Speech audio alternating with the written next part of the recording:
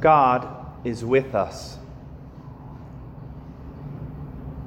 This has been a challenging year, to say the least, and yet one of the hardest things for people that I've heard people share with me is not being able to go to Mass for a time, not being able to receive communion of both species.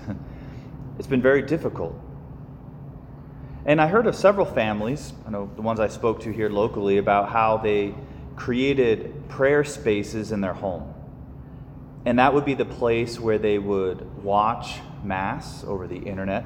And they would put up like holy images and kind of create their own altar. It was as if they had their own chapels in their homes. And so there's something very beautiful about that, just in general, to create that if we don't have that. And it built up to what has been one of the most powerful days of my priesthood, when in May, after 2 months of people not being able to receive communion, going without the Eucharist, after Mass, they were able to drive up to San Francisco de Assis and receive communion. And I don't think people were prepared, nor was I, for what happened. Remember, I was giving communion to this woman, and she received, and then she stood up, and she took like 2 feet, and then she just broke down crying. And her husband came over and embraced her. And she had these tears of joy that even after months of distance from the Lord, not being able to touch and receive God, that He was there in a physical way now to give her strength and connection. God knows that we are tangible people. We're enfleshed. We're incarnate. And so that's why He became incarnate. We celebrate the incarnation, that God Himself took on human flesh. Because He knows how He made us. And this is what's so beautiful about Christmas, is that it reveals that God does not just stand off at a distance and watch us. God didn't just start the universe and then just say, you're on your own. That God is not some power or energy, but God is a person who wants to enter into real, tangible relationship with us. That God is not, even you read the Old Testament and you're like, wow, He almost seems kind of angry, or He's like this giant policeman who's waiting for us to mess up, and then He comes in and smites us or something, But God shows us that He's very different than that. That there's nothing we have to fear from our God. Just as so disarming is a newborn baby. We had a newborn baby here in the Newman Center recently, and everybody wanted to hold him. You're like, take a number, get in line. Like everybody wants to hold the baby. There's something about it. It draws us to this innocence, this purity, this helplessness. And I think that's what if we had to put one word on it, that we have felt so helpless the last 10 months. Helpless over our future, our health, over the ones we care about, over our finances. We feel so helpless. And I think in that space, it's actually given us a chance to turn to the one who holds all things in His power. That for some of us, it's led to more anxiety than ever, more stress and worry. But for others who have turned to the Lord and put those things in His hands, I've heard people recount how this COVID time, that their prayer, their relationship with the Lord has never been stronger. That they almost had some space, that our world became smaller. And what did they do? But they invited the Lord into that world with them. You probably may have heard some of these stories. One dad was telling me how, being able to work from home, he was able to spend more time with his wife and kids, help make meals, play games. He's like, this has been the best time we've ever had as a family. Because it's drawn us closer to what really matters. That you and I were made for communion. Communion with one another, but especially communion with our God. And I think this time has exposed for us, it's almost like peeled back the layer to reveal what's inside us.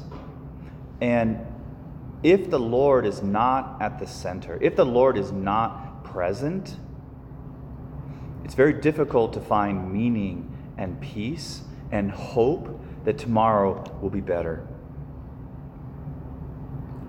3 years ago, this young man from the Newman Center came to talk to me, and he said, Father Matt, I just want to let you know, because we have a relationship, that I'm done with the church, that I'm saying goodbye. To which I said, well, I really respect and appreciate that you would tell me to my face, and I just want to let you know that you're free to leave. And you're always free to come back. Well, earlier this fall, he came back. And we sat in the backyard, and he told me how, Father, I've tried to do it on my own. And as I cut God out of my life, I realized that I was also cutting out meaning and purpose and hope and peace. And I've realized that what I need is I want God back in my life. How do I do that, Father Matt? And so we talked a little bit about what that looks like. I said, well, you're already doing it. You're here. All you have to do with the Lord is show up. Like the prodigal son, all he had to do was turn back. Even though he's covered in pig mud, he hadn't apologized. That to the Father, the door's always open. And so we caught up once again this past week, and he shared with me, he said, Father Matt, I've been reading the Bible every day, and it's changed my life. He's like, I feel so at peace knowing that God is with me. I want to share this good news with everybody. Am I allowed to share this with other people? I was like, of course you can. You should. That's what God wants for all of us. God did not intend us to do it on our own. And then incarnation, the birth, the nativity of the Lord, shows us that God wants to come be with us. That he is love, and he wants to be held by us. He wants to be held by us. And so the joy of Christmas is not some fairy tale thing that says, everything's going to be okay, or that everything's magically better. But when Jesus enters into our world, it doesn't magically make everything better. But it helps us to know that we're not alone. That when Jesus, said yes to the cross between the two criminals, that the two criminals didn't suddenly stop suffering. But they did stop suffering alone. That Jesus was with them. That this Christmas doesn't mean that suddenly we're going to wake up tomorrow and everything's perfect in the world. That COVID's gone and the people we've lost are suddenly back. That's not how it works. But what it shows us is that God wants to be with us in our sadness and loss. Just as Jesus was with Martha and Mary in the loss of their brother Lazarus. That Jesus is with the criminals on the cross. That Jesus is with us in our suffering and sadness. That the Nativity reveals something. The wood of the manger foreshadows the wood of the cross. The manger itself that is meant to feed foreshadows the one who will feed us with his body and blood. The infant who cries out to his mother Mary and to Joseph will be the one who cries out on the cross to the Father. And the one who draws shepherds and magi from afar is the one who will draw all people to himself. But the one he wants to draw the most is me, is us. And so we come here today to be reminded of the God who loves us, the God who chooses to humble himself, be helpless with us, to suffer with us, the God who wants to feed us, the God who is and always is with us.